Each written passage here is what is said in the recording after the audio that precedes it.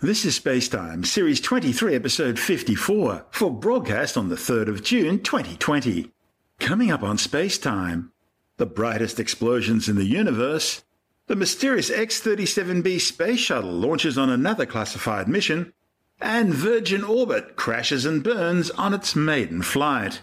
All that and more coming up on Spacetime. Welcome to Spacetime with Stuart Gary.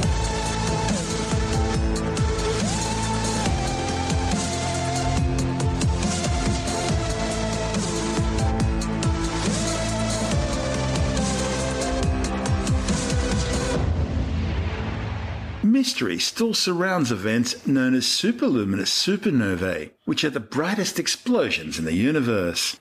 Over just a few short months, these spectacular events will radiate as much energy as our sun will deliver over its entire 12 billion year lifespan. And trying to find out exactly what's causing these stunning events has become a sort of holy grail for many astronomers. One of the most studied superluminous supernovae was SN 2006 GY, which was first observed in 2006. It showed signs of interaction between the supernova explosion itself and circumstellar material that had previously been ejected by the progenitor star. Many hypotheses have been put forward to try and explain the immense power of this supernova, and in 2009, astronomers detected unusual emission lines in the spectra from the event.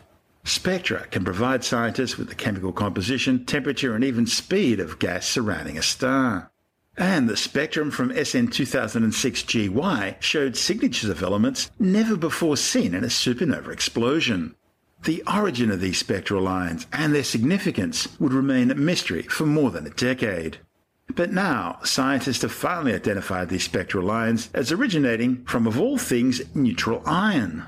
The study's lead author, Anders Jerkström from the Max Planck Institute, says this low-energy state of iron is typically not seen in supernovae, where the high energies involved tend to strip electrons from their atoms. Jerkström says that normally a supernova expands too fast for individual iron features to be clearly seen, and this particular set of spectral lines had never been seen before in any kind of astrophysical nebula. So SN 2006 GY has some truly unusual physical properties. News that the spectra mostly consists of iron excludes several previously suggested scenarios. And it's not just a little bit of iron the authors are talking about. They've calculated the amount of iron being seen here equates to around a third the mass of the Sun. Importantly, that means that this blast most likely wasn't a core collapse type 2 supernova, which happen when stars far more massive than the Sun explode, but more likely a thermonuclear type 1a supernova, which happen when white dwarfs, the stellar remnants of smaller stars like our Sun, explode after accreting too much material from a neighbouring star. The authors think the progenitor was a double star or binary system, consisting of a white dwarf in a close orbit with a more massive hydrogen-rich companion star. As the hydrogen-rich star expanded, the white dwarf became trapped in its atmosphere, eventually spiralling in towards the larger star's centre. In the process, the envelope was ejected. And once the white dwarf reached the core of the other star, it exploded as a core collapse supernova. The expanding shockwave of this supernova then collides with the previously ejected envelope, and in this gigantic collision, extremely intense light is radiated. By modelling this very scenario, the authors could reproduce almost exactly the key properties of SN 2006 GY, importantly including the unusual neutral iron signature. This is Spacetime. Still to come, the mysterious X-37B space shuttle launches on another classified mission, and Virgin Orbit crashes and burns on its maiden flight. All that and more still to come on Spacetime.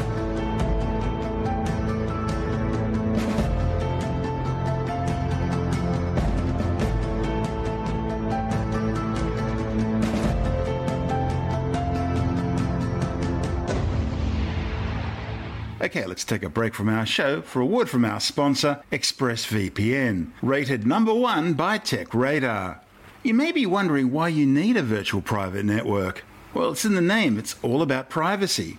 Do you really want big brother tech companies, hackers, governments, and who knows who else snooping in on your online activities? Now, you might not have anything to hide, but it's still really creepy, and it could be dangerous for you and those you care about. Also, how often do you run across a website and you want to get information from it, but you find out that they're geo-blocked? It's all very frustrating, and it's becoming an increasing problem. And that's where ExpressVPN can help you. ExpressVPN's a simple and efficient way to protect your online privacy. It's internet without borders from the world's leading VPN provider. So, protect your online privacy today and find out how you can get 3 months free at tryexpressvpn.com/space.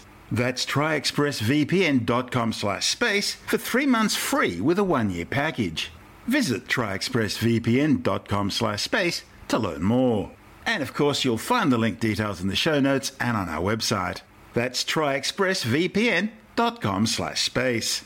And now, it's back to our show. You're listening to Space Time with Stuart Gary. The United States Air Force has launched one of its mysterious X-37B space shuttles on another classified orbital mission. The delta-winged autonomous spaceplane was carried aloft aboard an Atlas V 501 rocket equipped with a center upper stage from Launch Complex 41 at the Cape Canaveral Air Force Station in Florida. Launch enabled, 137. FCS armed. T-minus 90 seconds. The launch vehicle, payload, ground systems, and Eastern Range are go for launch. OC's armed. FCS count started. Reduce ECS for launch. Roger. Vent valves locked. T-minus 1 minute. Rock. Report range status. Range green. Yes, reduced for launch. Status check. Go Atlas. Go Centaur. Go Space Force 7. T-minus 10, 9, 8, 7, 6, 5, 4, 3, 2, 1. There's ignition. And liftoff of the United Launch Alliance Atlas V rocket with USSF-7 for the United States Space Force on a mission dedicated to America Strong. RD-180 has gone to closed-loop propellant utilization control. You are hearing the voice of Rob Kesselman providing launch vehicle ascent data. The pitch yaw roll program. Now, 35 seconds into flight. Atlas is now just under 1 mile in altitude, traveling at 900 miles per hour.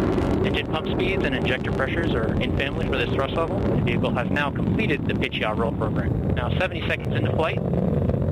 Atlas is now 4 miles in altitude, 0.4 miles downrange distance, traveling at 1,200 miles per hour. Vehicle has passed Mach 1. Vehicle is now passing through maximum dynamic pressure, max Q. RD-180 is now throttling down slightly as commanded. Speed response looks good. We're now 14 miles in altitude, 5.6 miles downrange distance, traveling at 2,000 miles per hour. Vehicle has now begun closed-loop steering. The vehicle is now half the weight it was at liftoff, burning propellant at a rate of more than 2,600 pounds per second. Approximately 2 minutes remaining in the Atlas booster phase of flight. Sensor reaction system is now pressurizing flight levels. Atlas is now throttling to maintain 2.5 G acceleration limit. Now 180 seconds into flight. Vehicle is 44 miles in altitude, 40 miles downrange distance, traveling at 4,500 miles per hour. Standing by for payload fairing jettison. With indication of payload fairing jettison. And sensor forward load reactor has also jettisoned successfully. Atlas is now throttling up to a 4.6 G acceleration limit. Centaur has begun the boost phase chill down sequence. Atlas is now at 4.6 Gs and maintaining that acceleration limit. DU has gone to closed loop control. Boost phase chill down is complete. We have BECO booster engine cutoff. Standing by for stage separation. Stage set, we have successful stage separation. Restart on the RL-10. We have ignition. That's 1.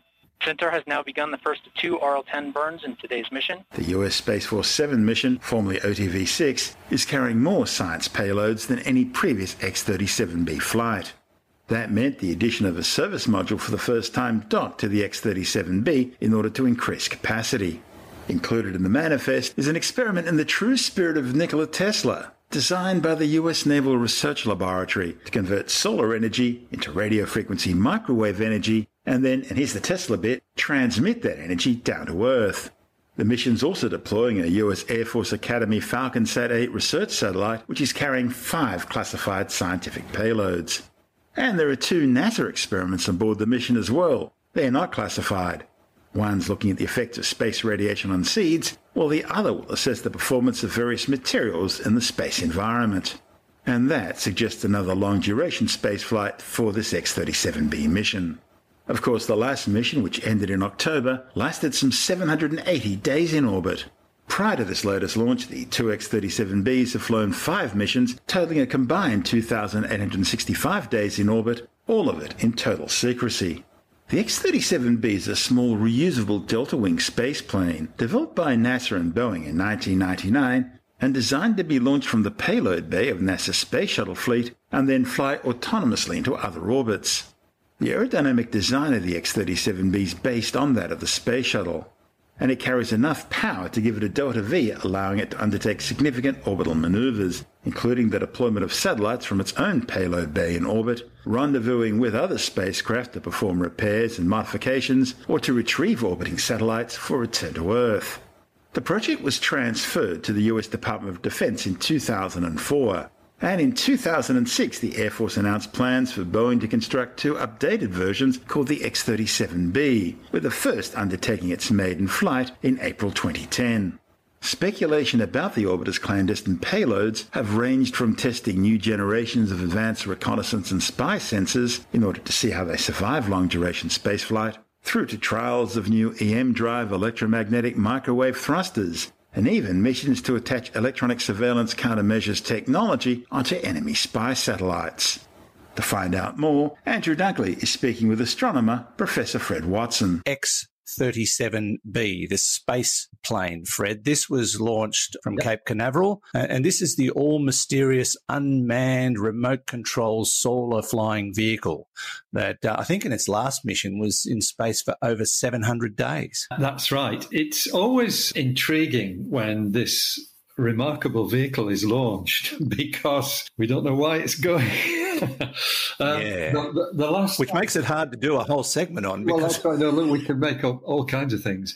The last time it was launched, this extraordinary space shuttle, it's a quarter of the size of the traditional NASA space shuttle. It, in fact, was originally designed by NASA, but was very quickly taken over, I think, by DARPA, the Defense Research Agency in the United States, and promptly became top secret. It's called the X-37B, but basically is a quarter-sized replica of the space shuttle, a few design changes. It launches on top of a standard rocket, and if I remember rightly, this one is on top of an Atlas rocket from the United Launch Alliance. Yes, it's an Atlas V rocket, and it's also got another national security satellite in the payload bay. But as you said, launched successfully on Sunday, declared a success an hour and a half after liftoff. It would be well into orbit by then because it only takes less than 10 minutes usually to get to orbit in some of these things. That's an initial orbit, but it's probably in its final orbit now. So the last time it went up, when the media asked the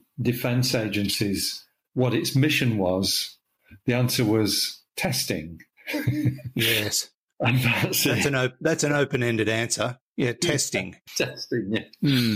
That could mean anything. Yeah, that's right. So the missions are all about checking out technologies and things of that sort. And one reason why it excites me that this sort of thing is taking place is because you can look back on technologies that have been developed for military space missions, which are now common parlance in civilian space flight. So whatever is learned from the X-37B mission might very well stand us in good stead one day, and the sooner the better in terms of, how you maneuver in space. In fact, I think the original mission for the X-37B, if I remember rightly, and it's several years ago now, was to look at the dynamics of orbit changes, how you can be nimble in orbit, because changing the orbit of a spacecraft is not a small matter. You've got to put a fair bit of oomph into it to shift it, particularly if you change the orbital inclination. So I think that sort of thing is the sorts of experiments that have been doing. The home base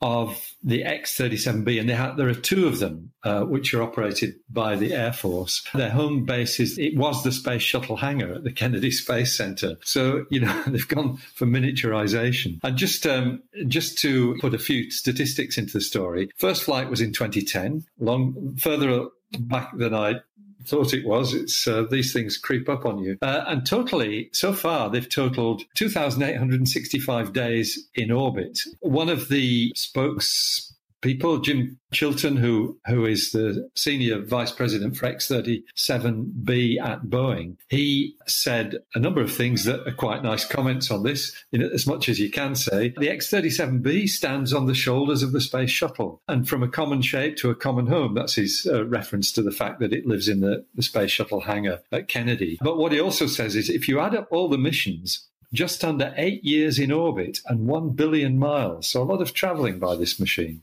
quite interesting stuff. Incredible. This aircraft was, or spacecraft was built by Boeing, which might surprise a few people. It's a Boeing plane. And when you go to the Boeing website, it's got on the front page, it says purpose, the purpose of the X-37B. It's 3 lines.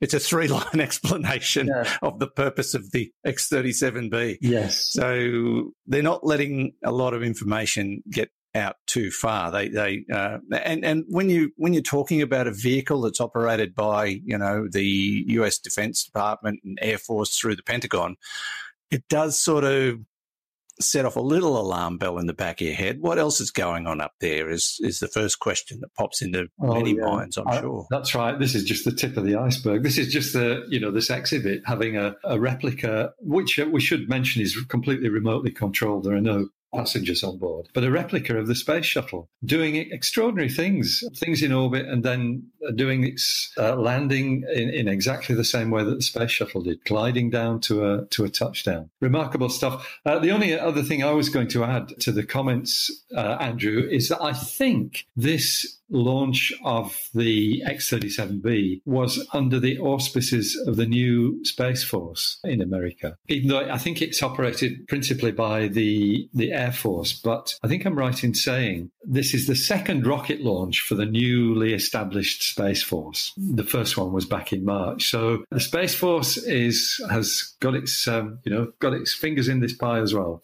I wish we had. It'd be lovely to know what it's up to.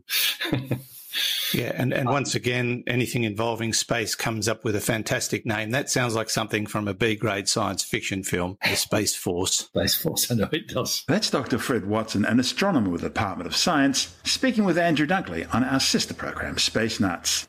And this is Space Time. I'm Stuart Gary. Still to come, Virgin Orbit crashes and burns on its maiden flight. And later in the science report, radiocarbon dating, long used to determine the precise age of ancient artifacts, is being recalibrated. All that and more still to come on Space Time.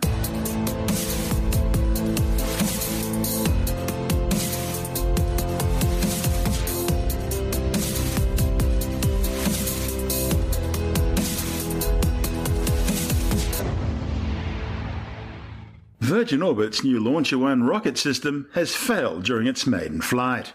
The rocket was carrying a dummy satellite for the demonstration flight, which was supposed to be placed into low Earth orbit.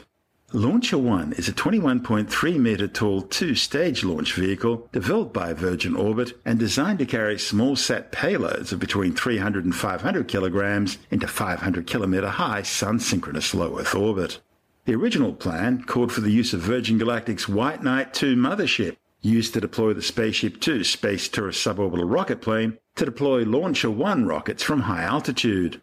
But as the mass of the Launcher One rocket and its payload continued to grow during the development phase, a larger, more powerful aircraft was needed, and so Virgin used one of its spare Boeing 747-400 jetliners instead. The modified jumbo jet, nicknamed Cosmic Girl, is equipped to carry the Launcher One rocket and payload in a specially attached pylon cradle under the port wing next to the fuselage. This is a hard attachment point on Boeing 747s normally used to transport spare engines. The mission lifted off as planned from the Mojave Air and Spaceport in the desert north of Los Angeles. It then headed out over the North Pacific Ocean just beyond the Channel Islands and began flying an oval-shaped flight path known as the racetrack. Launcher One's onboard computer took control of the mission a few minutes before the final countdown, and a maneuver in which the 747 pitches up steeply and releases the rocket at an altitude of about 11,000 meters or 35,000 feet before banking away and allowing the rocket to freefall for a few seconds before ignition. Virgin Orbit says it was a clean release and Launcher One's engine ignited just as planned. It started to maneuver, and then all of a sudden, everything went wrong. The company says they'll try again once they've determined the cause of the failure. It says a second rocket is ready to go and 6 more are under production, with Virgin claiming to have dozens of customers waiting to launch, including the US Space Force and the Royal Air Force. A full investigation to determine the cause of the failure is continuing. Here's how Virgin Orbit describes what happened. So our team got to the launch site very early in the morning. We prepared our rocket, we prepared our airplane, we went through our checks of our Mission Control Center. and we got into our operations. The launch team then walked out and checked out the ground equipment, and we flowed propellant into the rocket. We verified that everything was healthy, and then we disconnected it. And our flight crew boarded the airplane and taxied out and took off from Mojave Air and Spaceport. We climbed to first 10,000 feet, did our initial checkout, and then went up to our flight altitude of 35,000 feet, entered a racetrack pattern. The system then moved automatically through pressurizing our propellant tanks, activating our systems. The pilots then pulled up the 747 and dropped the rocket off the airplane. The rocket then went into a control mode. As it moved through the atmosphere, we ignited the first stage. We then guided the rocket to its trajectory, and at that point we did have an issue in the system and the engine shut down. Clearly some disappointment that we didn't get to finish the flight and take it to orbit, but we were all prepared for that. We collected an enormous amount of data, verifying air launch, separation of the rocket, control of the rocket. We've got an enormous amount of data about the aerodynamics in free space, in powered flight, and we verified our controls algorithms as we guided the rocket with our first stage engine. Our engineers are pouring through the data now. We'll be applying lessons learned to our next rocket, which is right here in the factory being prepared. We'll make whatever modifications we need to, and we'll get to the next flight.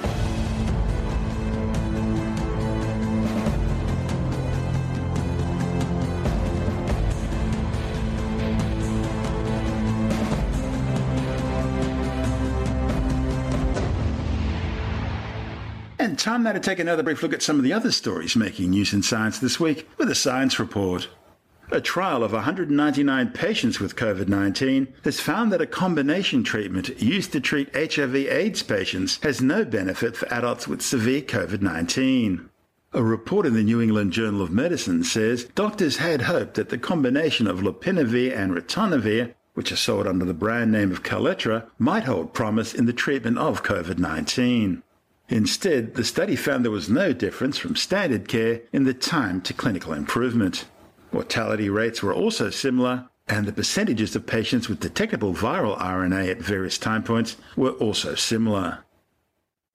A new study claims anti-obesity medications such as phentermine and topiramate, used individually or in combination, can significantly reduce weight gain in patients following gastric bypass surgery. The findings, reported in the journal Obesity, are based on medical records of nearly 1,200 patients who underwent gastric bypass surgery between 2004 and 2015 at Boston Medical Center.